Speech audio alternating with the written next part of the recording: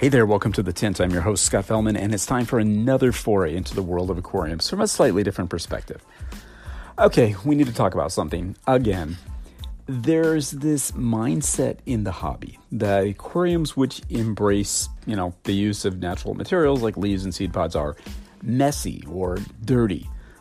And this is not only a completely incorrect assertion, it's just sort of stupid. As we've pointed out for like 7 years now, nature is anything but a clean, organized place. Now, why am I bringing this up again? I'm bringing this up again because just very recently, one of my friends got a stupid criticism from somebody on social media, basically implying that his gorgeous botanical method aquarium was too messy. And it's just a typical comment from someone that is absolutely clueless. For some reason, those people not in the know seem to love inferring that aquariums set up with lots of botanical materials, which are intended to be colonized by biofilms and fungal growths prior to decomposing, are messy. And this is understandable, I suppose, but to those of us familiar with this methodology, those of us that got beyond the simple superficials of the thing, this assertion is really laughable. Now, as you know by now, I'm pretty much near obsessed with the idea of allowing a botanical method aquarium to evolve with little interference on the part of the aquarist. With botanical method aquariums, I personally believe that they can handle evolving on their own way better than many typical aquariums can. Not that I'd want a tank to just go, mind you, but they can. I'm a fairly diligent, borderline obsessive maintenance guy. I love my weekly water exchanges. However, I think it's really important to understand the reason why we create aquariums like this. What's the goal? What are we trying to accomplish? If we make an effort to understand the way the natural habitats that we're so enamored with function, it becomes way easier to manage them in a more confident manner. Hobbyists unfamiliar with our process and our ideas will call this a mess. We call it natural. I mean, when you think about it, the natural botanical method aquarium is deliberately set up to replicate a wild aquatic habitat where all this stuff is taking place already. Leaves, seed pods, all that stuff are more or less ephemeral in nature, and they're constantly breaking down in these environments. Colonizations by biofilms and fungal growths, as well as fragmentation and decomposition of botanical materials, is continuous. It's happening all the time. I love the fact that this approach is still seen as somewhat contrarian to the more, conventional aquarium interpretation of a natural aquarium, despite the growing global popularity. I'm just fascinated by the mental adjustments that we as a hobby need to make to accept the aesthetic and the processes of, natural decay, fungal growth, biofilm, proliferation, etc., and how these affect what's occurring in our aquariums. So when I hear our aquariums criticized as messy by, let's just call them for what they are, the uninformed people, I sort of laugh. They literally have no idea what they're talking about. Messy? This is not only a completely incorrect assertion, it's just sort of stupid. It just is.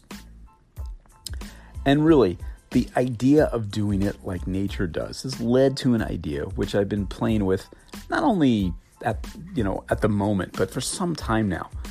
The idea of in situ curing of wood and botanicals. Talk about messy. This is something that indeed goes against our typical practice of preparation. And it certainly is different than my more conventional approach of boiling leaves and pods, as if there is a conventional approach, and curing wood in a separate container of water. Rather, just rinse and drop. Now, it's hardly precise and rather at odds with even our own conventions and practices that we've touted here, which makes it kind of cool. Yeah, playing with this approach has given me some of my favorite aquariums ever. It takes time and a willingness to wait and observe and open yourself up to a bit of, let's call it what they would call it, mess at the beginning, at least in a conventional aquarium sense. To me, it seems like by doing this, you're actually letting nature do her thing. It's not revolutionary. However, it is evolutionary for me in that it more completely embraces my philosophy of building up a microcosm from scratch in an aquarium. The approach might be the ultimate expression of that. Think about this. Why do we cure wood outside of our display aquariums in the first place? Well, typically it's because we don't want the dirt, the silt, the sediment, the biofilms, the fungal growths, which inevitably appear on wood when we submerge it for the first time. We don't want that stuff in our tanks. I get that. But I think that's interesting that it doesn't bother us on leaves and seed pods and stuff, but for some reason on wood it's problematic. And, also we want to saturate the stuff, and we want leaves and botanicals to sink right to the bottom, so preparation is important. And not everybody is fond of the tannins released during the process too. We are. And the other materials, which we, present company included, have historically referred to as organic pollutants, are seen as undesirable. I get all those. Yet, if we give all these materials a good rinse, maybe a scrub or even a light boil, and just let them settle into the tank, is there any harm? Now, my experience with this tells me that there isn't. Yeah, when you really think about it, all these materials and compounds exuded by wood and botanicals are food to various organisms, right? And when we remove these items, we're essentially depriving somebody along the food chain their sustenance, right? So maybe there is some value to actually curing the stuff in situ under carefully monitored circumstances. I mean, what will likely happen? Well, you'll recruit a lot of biofilm and fungal growth initially, maybe get some cloudy water for a bit as materials leach out and either settle or are consumed by a growing population of microorganisms within the tank. Yeah, the growth and proliferation of organisms of, all types will contribute not only to the biological stability of the system over the long haul. I believe that it'll form the basis of a literal food web in the aquarium. Allowing this to happen despite our human impatience or even our initial aversion to the looks of the process enables us to truly embrace the function of nature.